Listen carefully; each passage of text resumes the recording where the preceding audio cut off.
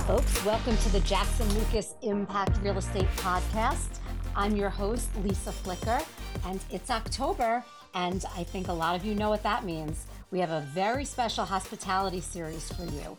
Here at Jackson Lucas, we represent many of the top hospitality companies, but more importantly, anyone who knows me knows that I have a very special place in my heart for hospitality and all of my hospitality clients. So please remember to subscribe and share with your networks and enjoy the series. So, Shawn Michael Cummins, I hope I pronounced that. Good morning.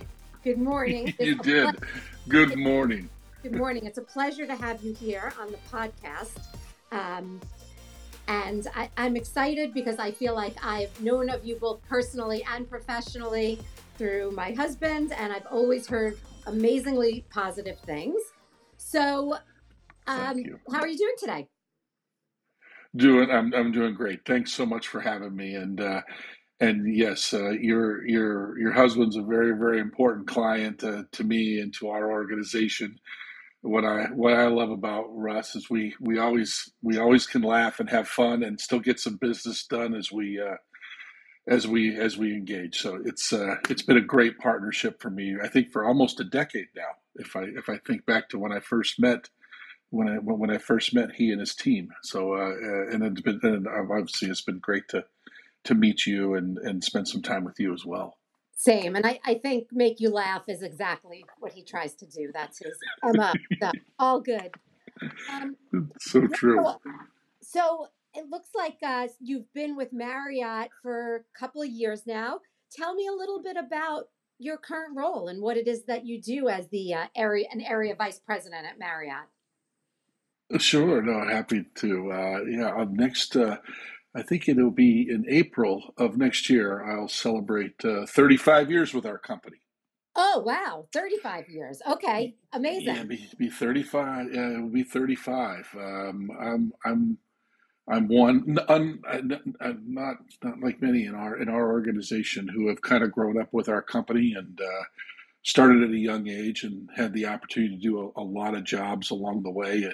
Although 3.5 decades is a long time, I've been very blessed and been able to do a lot of different jobs, and both in the field, property operations, and then above property and corporate work. But to answer your question, day in and day out these days, I serve as one of the area vice presidents within our owner and franchise full service organization.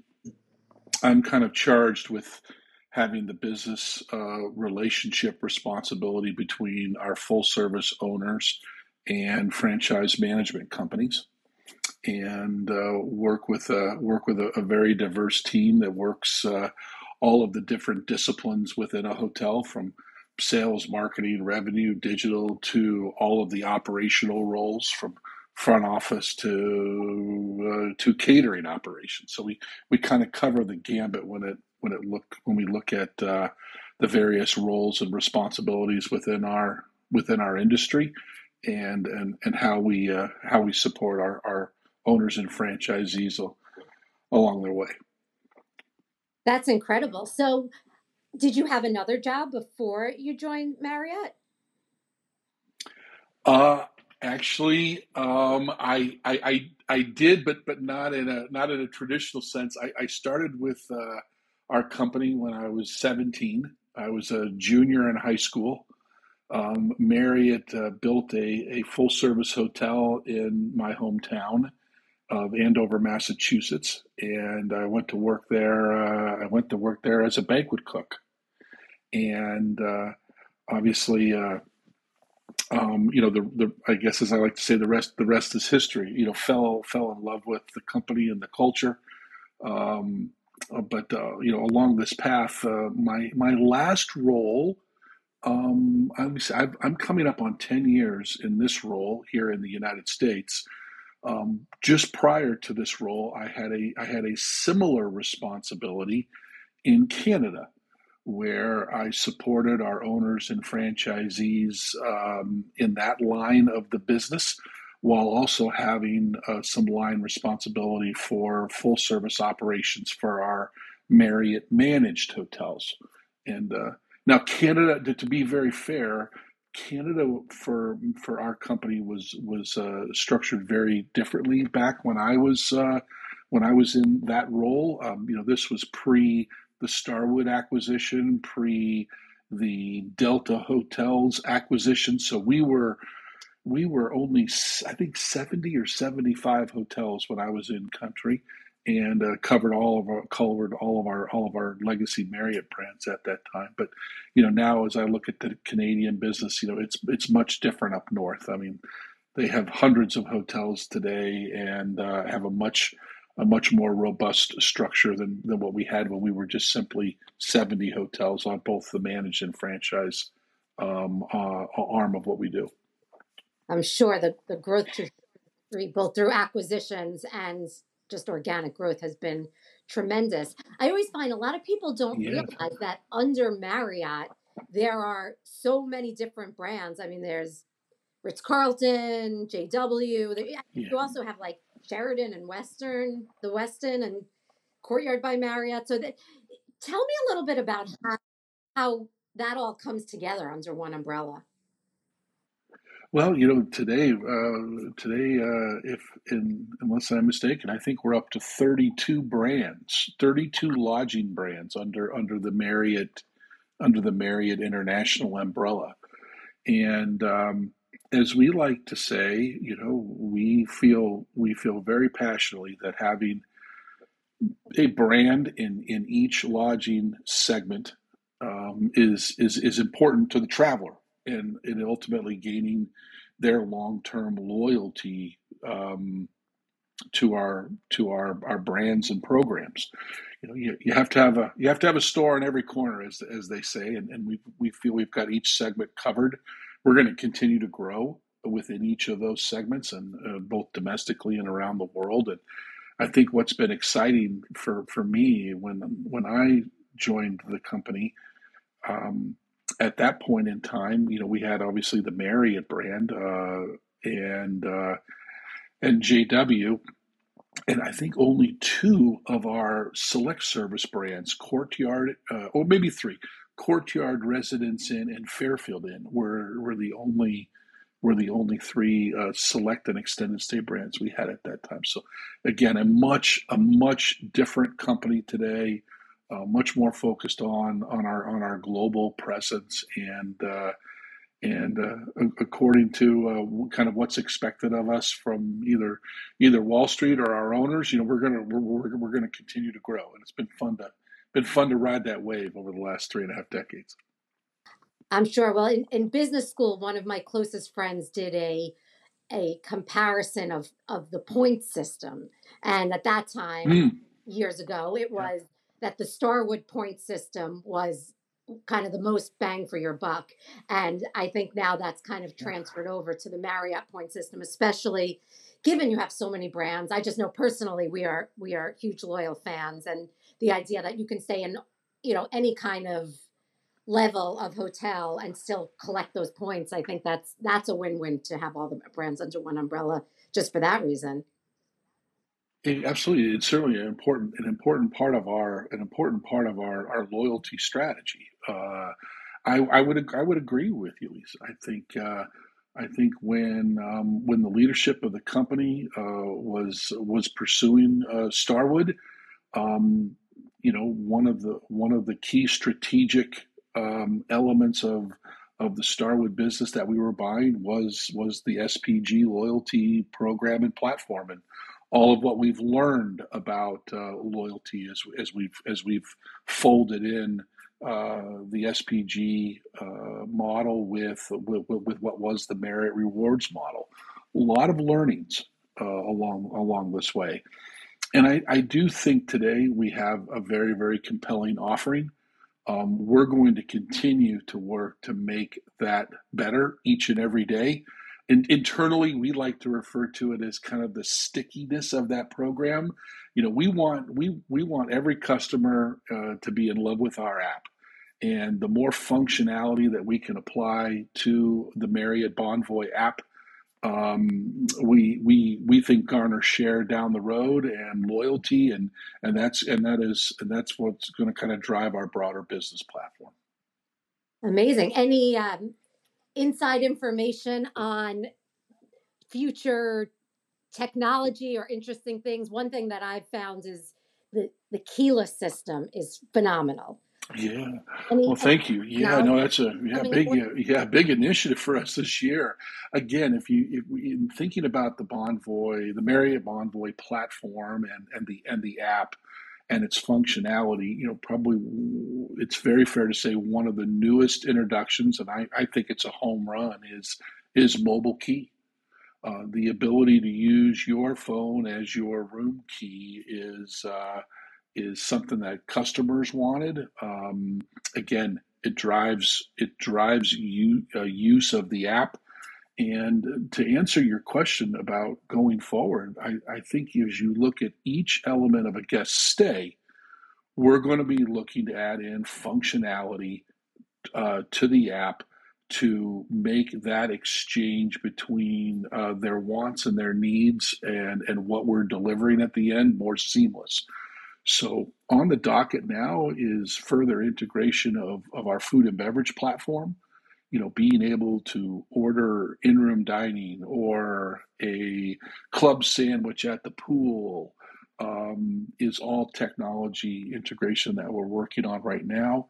Further on down the road, there's strategies around, much like you can pick your seat on an airline today. Maybe you want an aisle, maybe you want a window, maybe you want front of the plane, maybe you want back. It'd be very, very similar functionality for our hotels. Are you looking for a high floor, a low floor? Um, Obviously, bed type would be one of the functions. Do you want or need a balcony, and how we monetize that for our customer on the app is I think where this is going, and all of what the team is working on right now.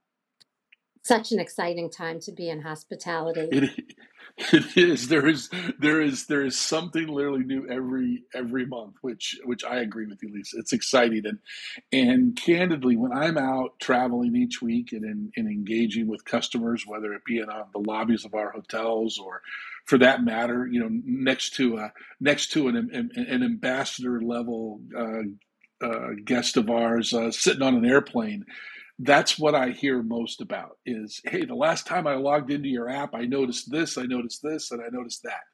And just the fact that they're picking up on these additional features and functions, I think says to me that our strategies around advancing the platform are working, and then also our communications group's doing a great job telling them all about these new features, which I know we spend a lot of time on that effort. Out of doubt, I'm sure. I'm sure. So being in Yeah, working with one company for 35 years is just, I mean, you just so rarely hear that. And I'm sure anybody who's listening who yeah, hears that thinks like, oh, it must have just been easy to kind of just rise up.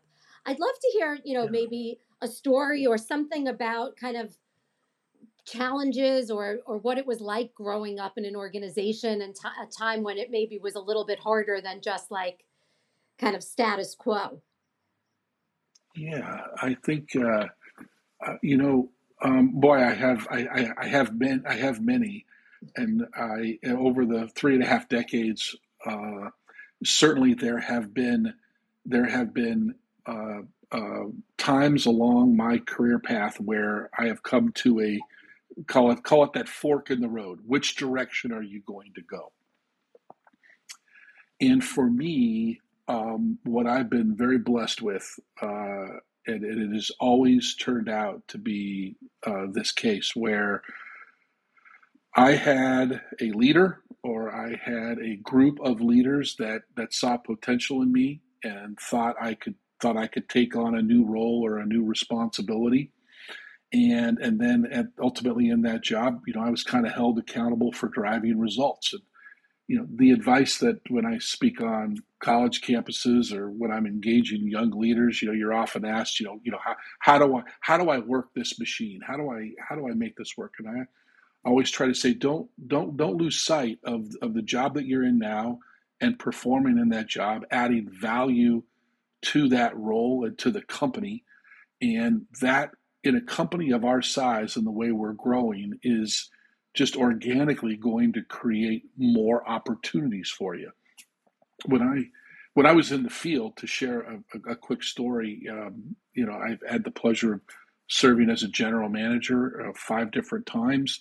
I was going to graduate school at the time, I believe, and was looking to get into above property work. And for me, that's a lot to take on. You're taking on a regional role all while you're going to graduate school, and all of what graduate school brings for pressure and expectations. And I had my leader at the time said to me, you've got this. We believe in you.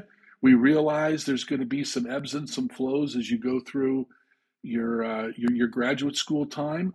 But at the end of the day, this is a marathon run, not a sprint. And take this time to invest in you, which I've coveted. The fact that the company believed in me enough to say, hey, we realize you're going to have schoolwork and other responsibilities as you pursue your MBA, and that I'm always grateful. But it was really, for me, moving into a regional role at the time that I was going to graduate school, I think was really perfect timing. I had a complete shift from kind of day-to-day property operations and all of what we do to run hotels to a more strategic lens on the business. Flying at 25,000 feet, so to speak, and getting above some of the day-to-day fray and really looking at strategies and applications that are going to make the business better across a portfolio of hotels versus maybe just centrally, kind of focusing on the one hotel that I was running at that time. But without a doubt, my my operations background, my experience in running hotels, I use every single day in the job that I do today, without a doubt. When you're with franchisees and owners and you're coaching and you're counseling them about our business, in the end, I want them to see me as a strategic advisor. And sometimes you have to take your Marriott hat off.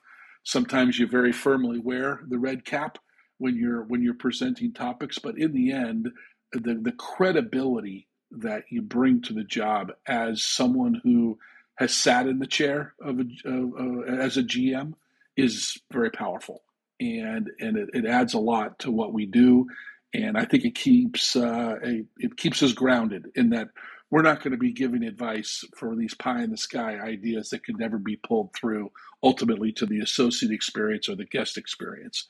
And I think my owners and my franchise management companies look at me as a guy who is going to kind of speak the truth, but also make sure that we can pull it through. Well, I always find when I speak with people who stay for a while that there's a certain skill set that, so there's a book I once read called "What Got You Here Won't Get You There." And so the ability I read it. It's a great one, right? So the concept is yes, like it embodies every leader. What makes you great at doing the work when you're able to kind of gain that foundation and then to be able to take that to get to the next level as a leader. What are some of the things that may be an advice you might give to people who are trying to climb up the corporate ladder without having to leave your company? How do you navigate, or how did you navigate moving up the ranks and getting seen as a different person every step of the way?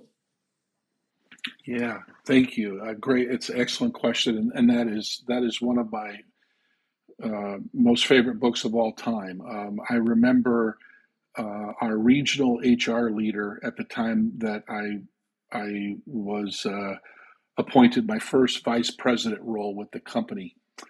He gave me that book, Lisa, and said, "Shawn, I've read many books. I hope you enjoy this one as much as I enjoyed it and how much it helped me." And there's one concept within that author's framework that has stuck with me since the day that I read it, and I think it's helped me be a better above property leader and grow my career in different directions. And that's this concept of feeling that you need to add value to everything that your team is producing.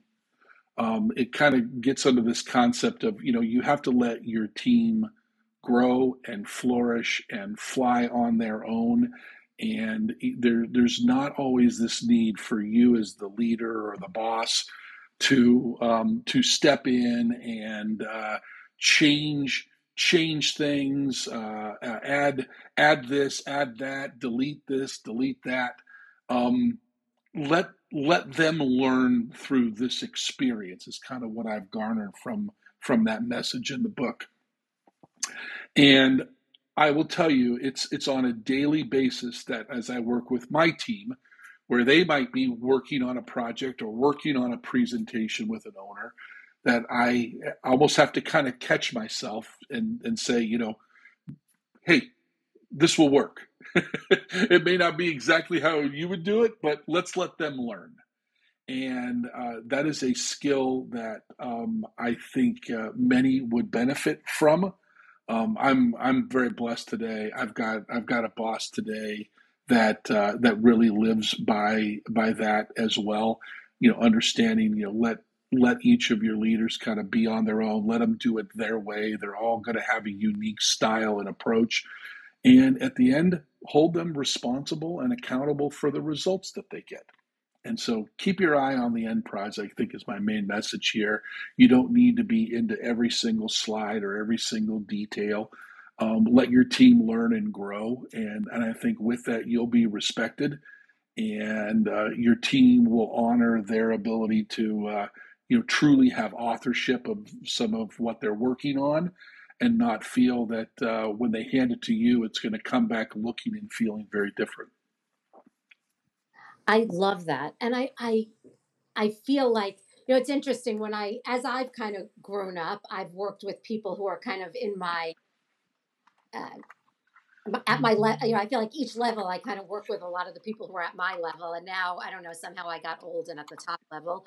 But as I work with people, I realize that the ability well, let me put it this way. I used to always think that, wow, I can't wait to be the boss, because the boss is really like, that's the person who's in charge. And now I've kind of realized that the boss is really in service to the people that work for them, right? It's a mentorship and a training and a giving of yourself, that in order to properly manage your team, you almost have to, like, you kind of almost work for them. And now that I'm on the other side, I'm like, oh, that's kind of an interesting balance. And I feel like that's what I'm hearing you say, where you're kind of coaching, mentoring, guiding the people below you, even if they weren't doing it exactly how you would do it.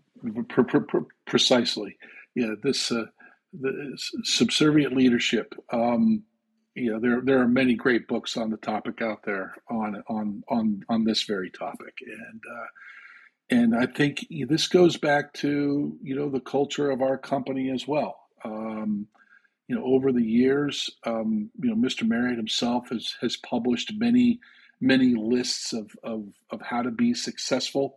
They're all great, but if you were to look at every piece of advice that he's tried to instill into the company, and what I think we as kind of senior leaders within the company today have a responsibility of pulling through, is trust your people.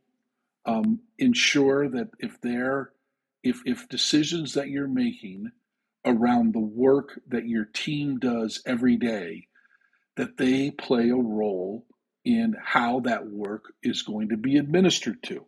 Who doesn't want to have kind of an arm in the huddle when it comes to, wow, this is work I do every day. I'd like to be able to have a say and have some direction in how it's administered.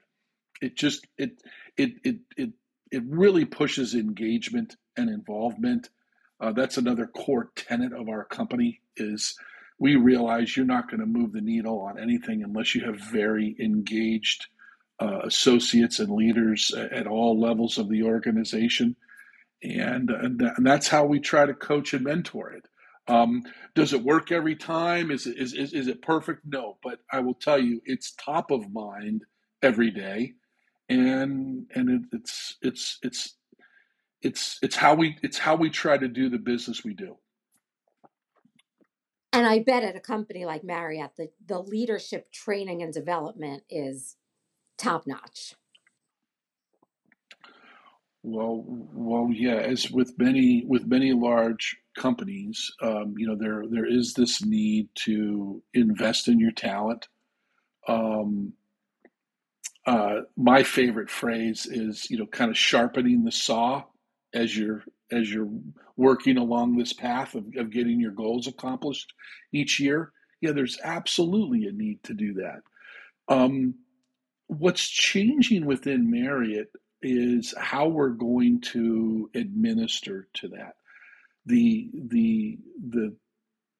hundreds and thousands of hours that have been invested in some of the online training platforms that we're sharing not only with our hourly associate community in the field, but also what's available to us as kind of corporate and above property associates is it it it is fantastic work of what's been done along those lines. I think COVID kind of drove us to this point a little bit, the needing to be more efficient, the need to make these platforms available virtually, the cost effectiveness of these platforms. But much has been done in that area, and we're kind of responsible each year, particularly as you kind of grow in your leadership capacity, to ensure that you're investing in yourself. And how you do that is what I like is it's kind of up to you. Lisa, you sound like you're a little bit of a reader. I am. I love a good book, and yeah, and I think that's all a part of keeping this saw as sharp as it can be, for not only for your benefit, but also, as you learn and as you grow, you're probably going to challenge and stimulate your team in a different way. And again, the work we're doing today is very different than the work we did 10, 15, 20, 30, 35 years ago. And it's had to evolve. And I'm proud of what the company has put forth for opportunities and options on the training front. I like how much of it now is self-directed. I can do it on the road when I'm traveling, or I can do it on an airplane for that matter if I've got Wi-Fi connectivity. And we've got to log so many hours a year to keep pace and at par with investing in ourselves. Yeah, the technology that exists in the learning and development world it makes a huge difference. It certainly allows for people who are self-starters and care about it to read and jump in. And I joke that it used to mean a lot to have a degree from a certain school or a certain advanced degree, but I feel like it's been democratized a little in that if you want the information, it's available. You just have to. It might be hard for some people to find it, but it's all out there. So, do you have any? It is. It is. Yeah, it is, right? Do you have any tips? So, if somebody's working on a team and they want their leader to feel to trust them and to allow them to are there any things that you've found you've had employees do that has really resonated with you, that has wanted you to help bring somebody along or trust them more? Yeah. Well, a couple of thoughts along those lines. As I work with our groups today, what I find myself doing, and for that matter, maybe to more of your question, maybe expecting of them, is as you're running into problems and challenges that you've got to overcome as a work group. The advice that I try to give is work with as much debate as we'll go on about whatever the issue is that we're trying to solve for. Oftentimes, there's not enough time invested in really boiling down and qualifying and quantifying what the issue at hand is, so that you can explain it to a leader. Oftentimes, as there's these are usually highly charged. At times they can become a bit emotional topics when you're trying to solve a challenge that seems to be insolvable. Your ability to explain it to a leader, or for that matter, maybe a colleague working in another work stream, I think is very important. If you can't boil it down and really explain what the challenge is, I have found you're going to have a hard time getting help. But if it's clear, then the leader can play a huge role in connecting you with either outside or internal resources that can help you work through it. It may simply be the introduction of a new member onto the team that has that level of subject matter expertise. And as you can imagine, some of the challenges we're trying to solve for are highly technical in nature. In many cases, there's an operational application to where, once we roll this out to the field's going to kind of figure out how to implement whatever we're implementing. But more often than not, there's a technological hump that we've got to get through, and ensuring you've got the right people engaged there is going to be critical, particularly in the Marriott world, where most of our stuff, before it can be adopted at the property level, has to go through security screens and various applications and implementations to ensure it's going to work in our ecosystem. If you don't have the right people there, you're probably going to hit a dead end. But being able to secure the support and the resources to help you work through that problem, I think hinges on your ability to be able to articulate what the challenge is to the leaders, and that will and I think there's oftentimes not enough time invested in really boiling down what the challenge is at hand. Yeah, and having effective communication skills is, I agree with you. That is something that often the smartest and the best and the brightest struggle with. But I often will tell people, when you go in to your leader to talk about an issue, think about how you would solve it and propose it. And I feel like leaders, even if they're going to explain to you why that doesn't work, I feel like it's an appreciated exercise, because sometimes it just gets everybody's juices flowing in an interesting way. Yeah, I like that. I like that a lot, Lisa. I was thinking back over my career and the times that I've gone into my boss or bosses and said, hey boss, here's the challenge.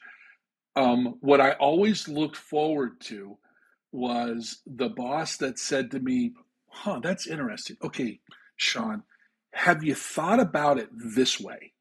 Because as you presented it to me, you have some natural biases maybe in the way you presented it. But what if you were to flip it 30 degrees and take it from this angle, or flip it 165 degrees and take it from this angle?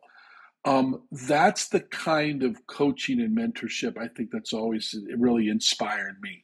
Is someone who could help me think about it differently, almost maybe at times. I'm sure I know this has happened where I needed a good course correction, and maybe the path that I was following, and then conversely, just back to what we were talking about a few moments ago.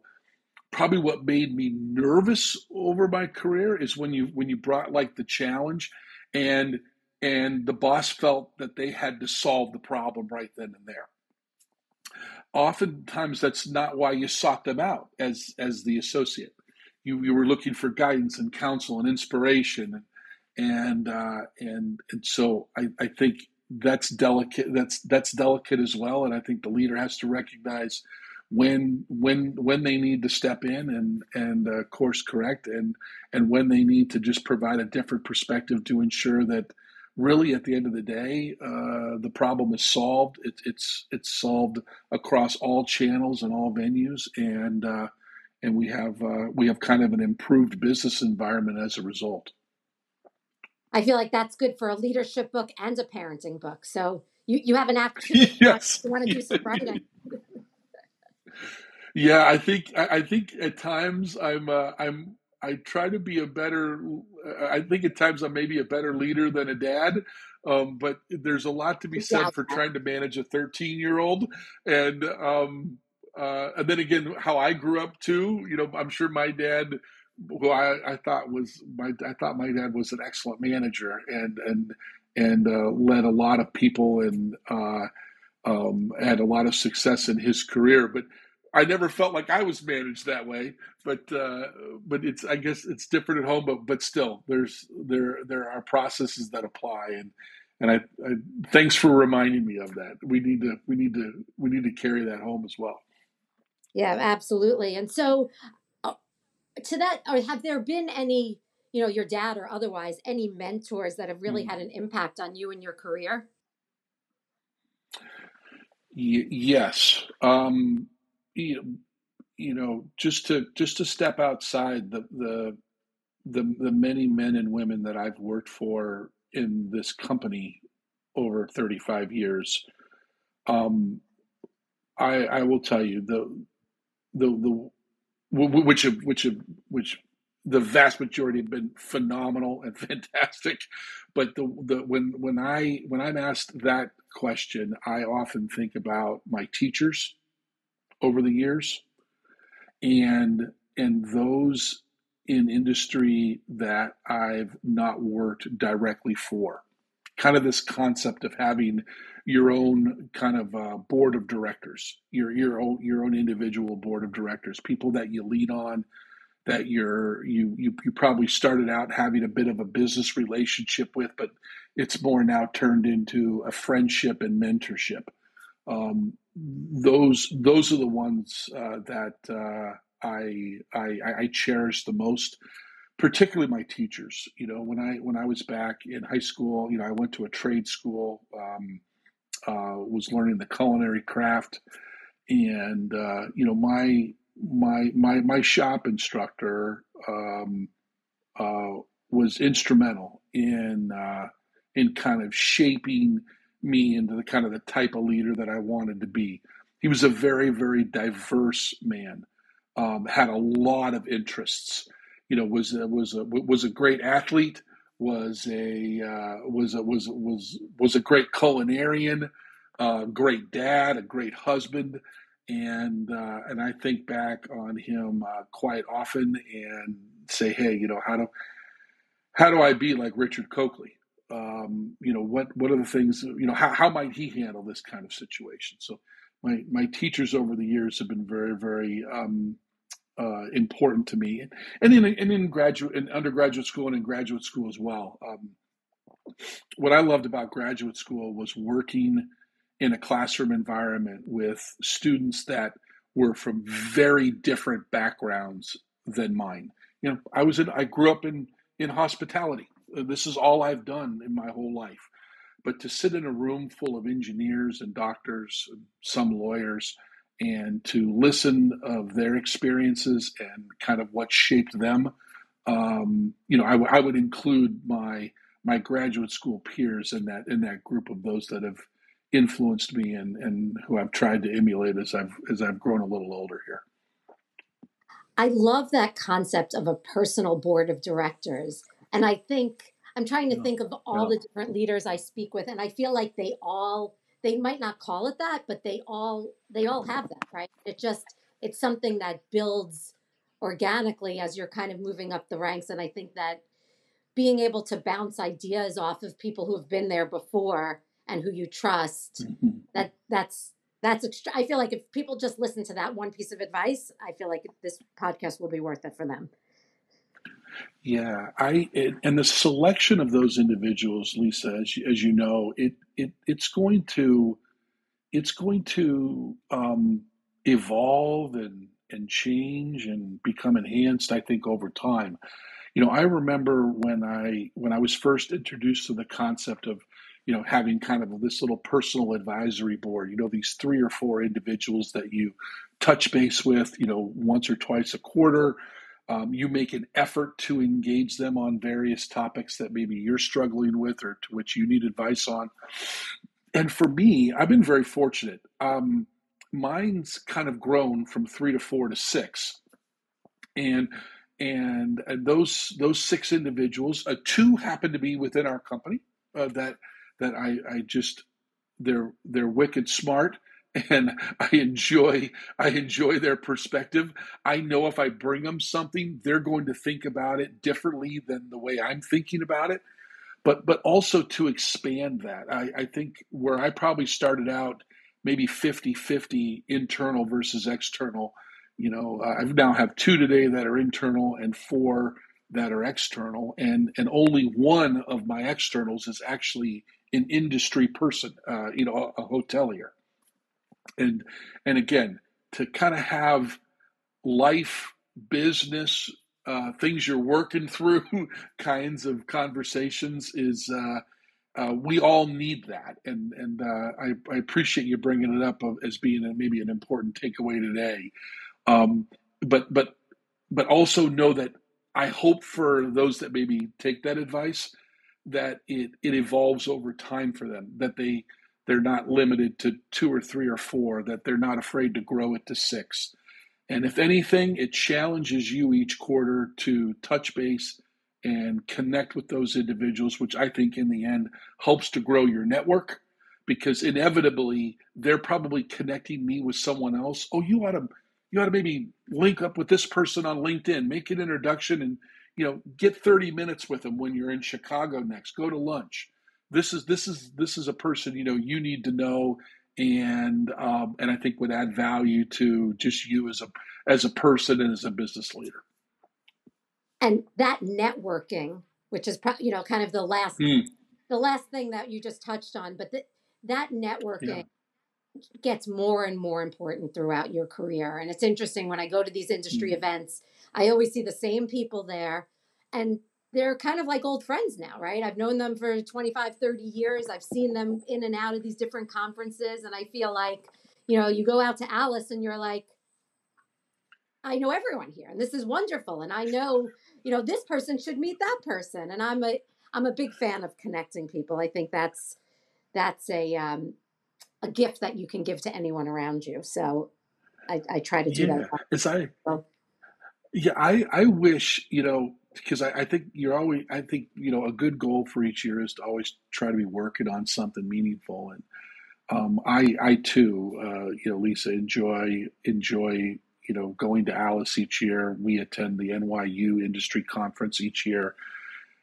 I feel the same as you. It's like the Christmas party, right? right, You're going to see people exactly. that you saw 6 months ago, and it's wonderful. It's a great experience. But for me personally, I think what I've got to get better at, and I think not only to help my company, but to help our industry, to help the work that we do. The work I'm currently doing in owner services and franchise services is to be better connected with my peers at other lodging companies that do similar kinds of work.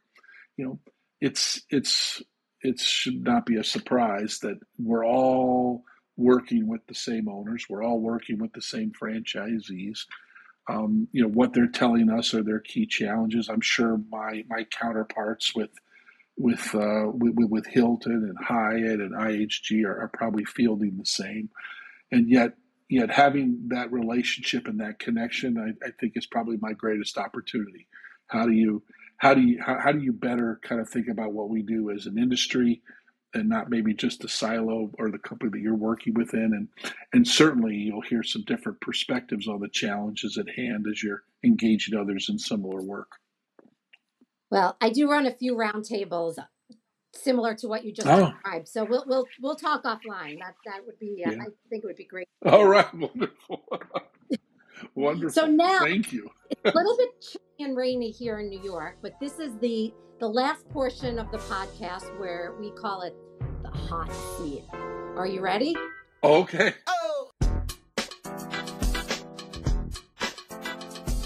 The Hot Seat is sponsored by KK Reset. KK Reset is an HR management and outsourcing consulting firm that specializes in helping organizations to reset their culture, structure, and path.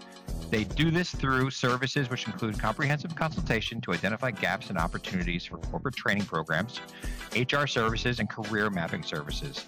They've collaborated with nonprofit, startups, and academic organizations to protect them from liabilities, reduce turnover, and preserve their brands. They have also collaborated with a number of my clients on the real estate front who are not large enough to have their own in-house HR program. So they outsource it to KK Reset. KK Reset comes in, maybe sits on site a couple days a week, and provides everything you need from an HR perspective for your firm. So it's a great resource for those shops who just maybe it doesn't make sense for them to have in-house HR function. So please check them out at kkreset.com. KKRESET.com. Hold on. Let me. Okay. I'm ready. I Get gotta your do fan it. out. Here we go. So, Okay. First question: do you have a book or podcast recommendation? I do. I'm gonna go the book route, and it's not because I just bought it, but because it was a high recommend to me, and I think it'll match up well with the calendar and what we're all preparing to embark upon with this political season on our doorstep. And it's a book by Eliza Klein, and it's titled "Why We're Polarized." I'm fascinated by the subject.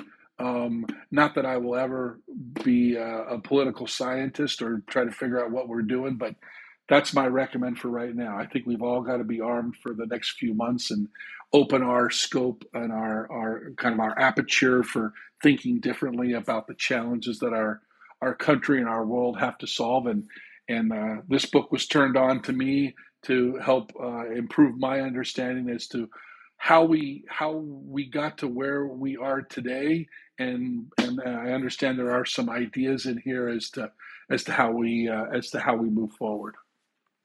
I'm definitely going to read that because I think that the world, kind of like a big company, we're one country, right? This idea that everybody can't like get it together to, I don't know. I think I'm definitely curious to hear the root cause of polarization. So I'm going to read that too. I'll get back to you on that. Yeah.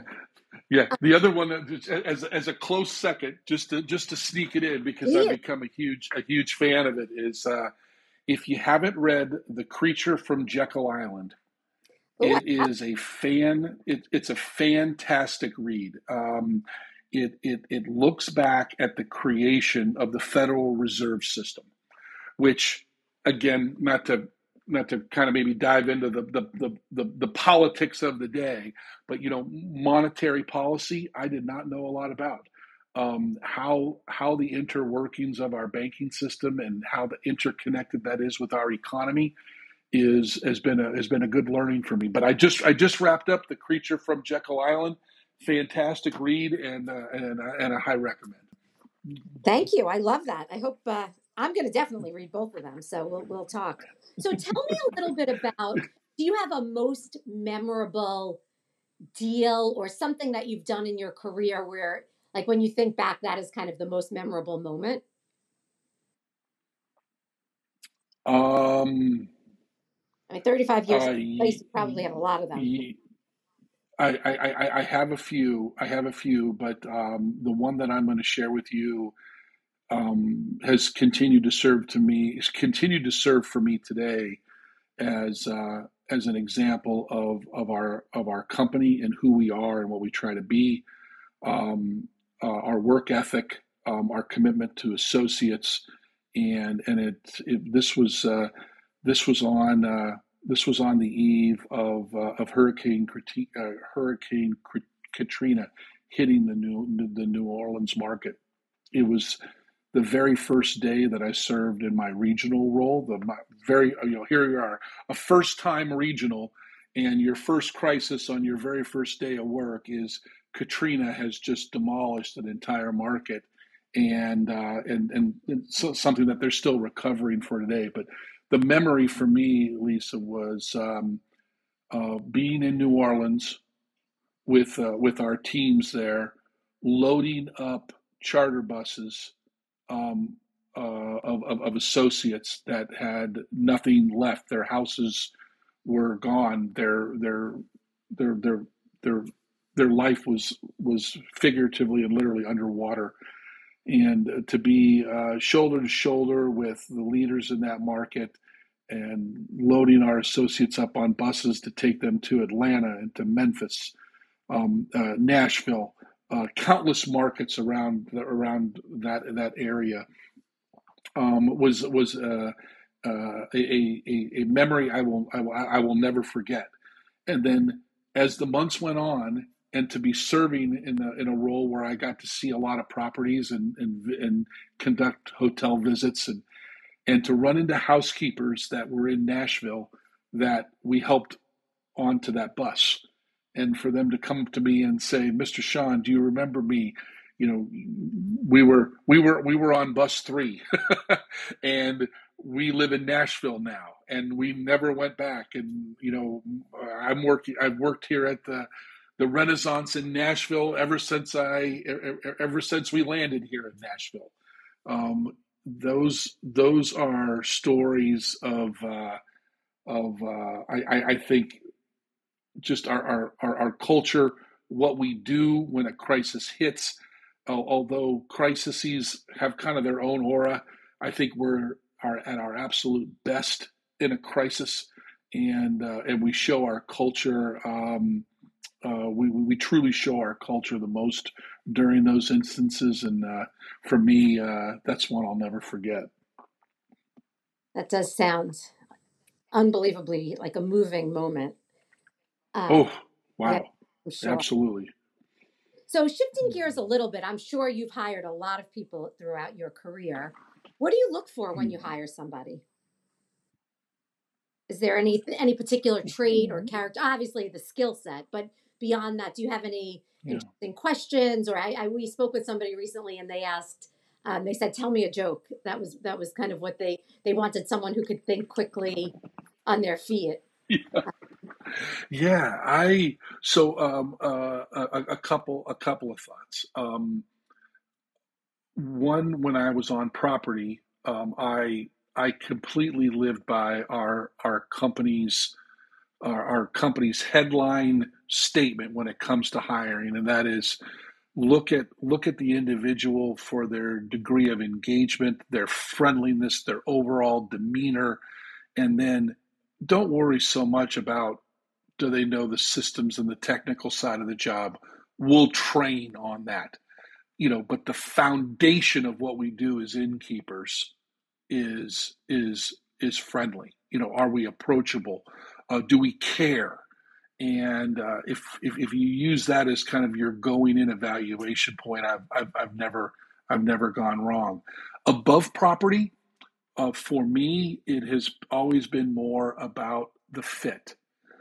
Does this individual bring attributes to the team that are going to make us better? They often bring very different backgrounds.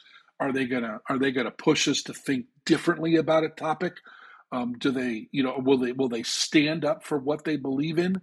If they're asked the most powerful question there is, which is, what do you think? Are you gonna get an insightful answer? And so in my interviews there, I tend to spend more time kind of probing into the kind of work that they've done, the changes that they've been able to institute, the results they've gotten, and then explore deeper into kind of how they got those results. And in my experience, if they have the ability to kind of challenge the norm, if they can bring different thinking to the table, personality wise, if they kind of fit with the broader team that they're going to be joining, you'll you'll more often than not, I think, make a great selection. That's great. So, last question. This is the Impact Real Estate Podcast. Tell me a little bit about how your job, your mentors, your company makes an impact on the world. Just a little question.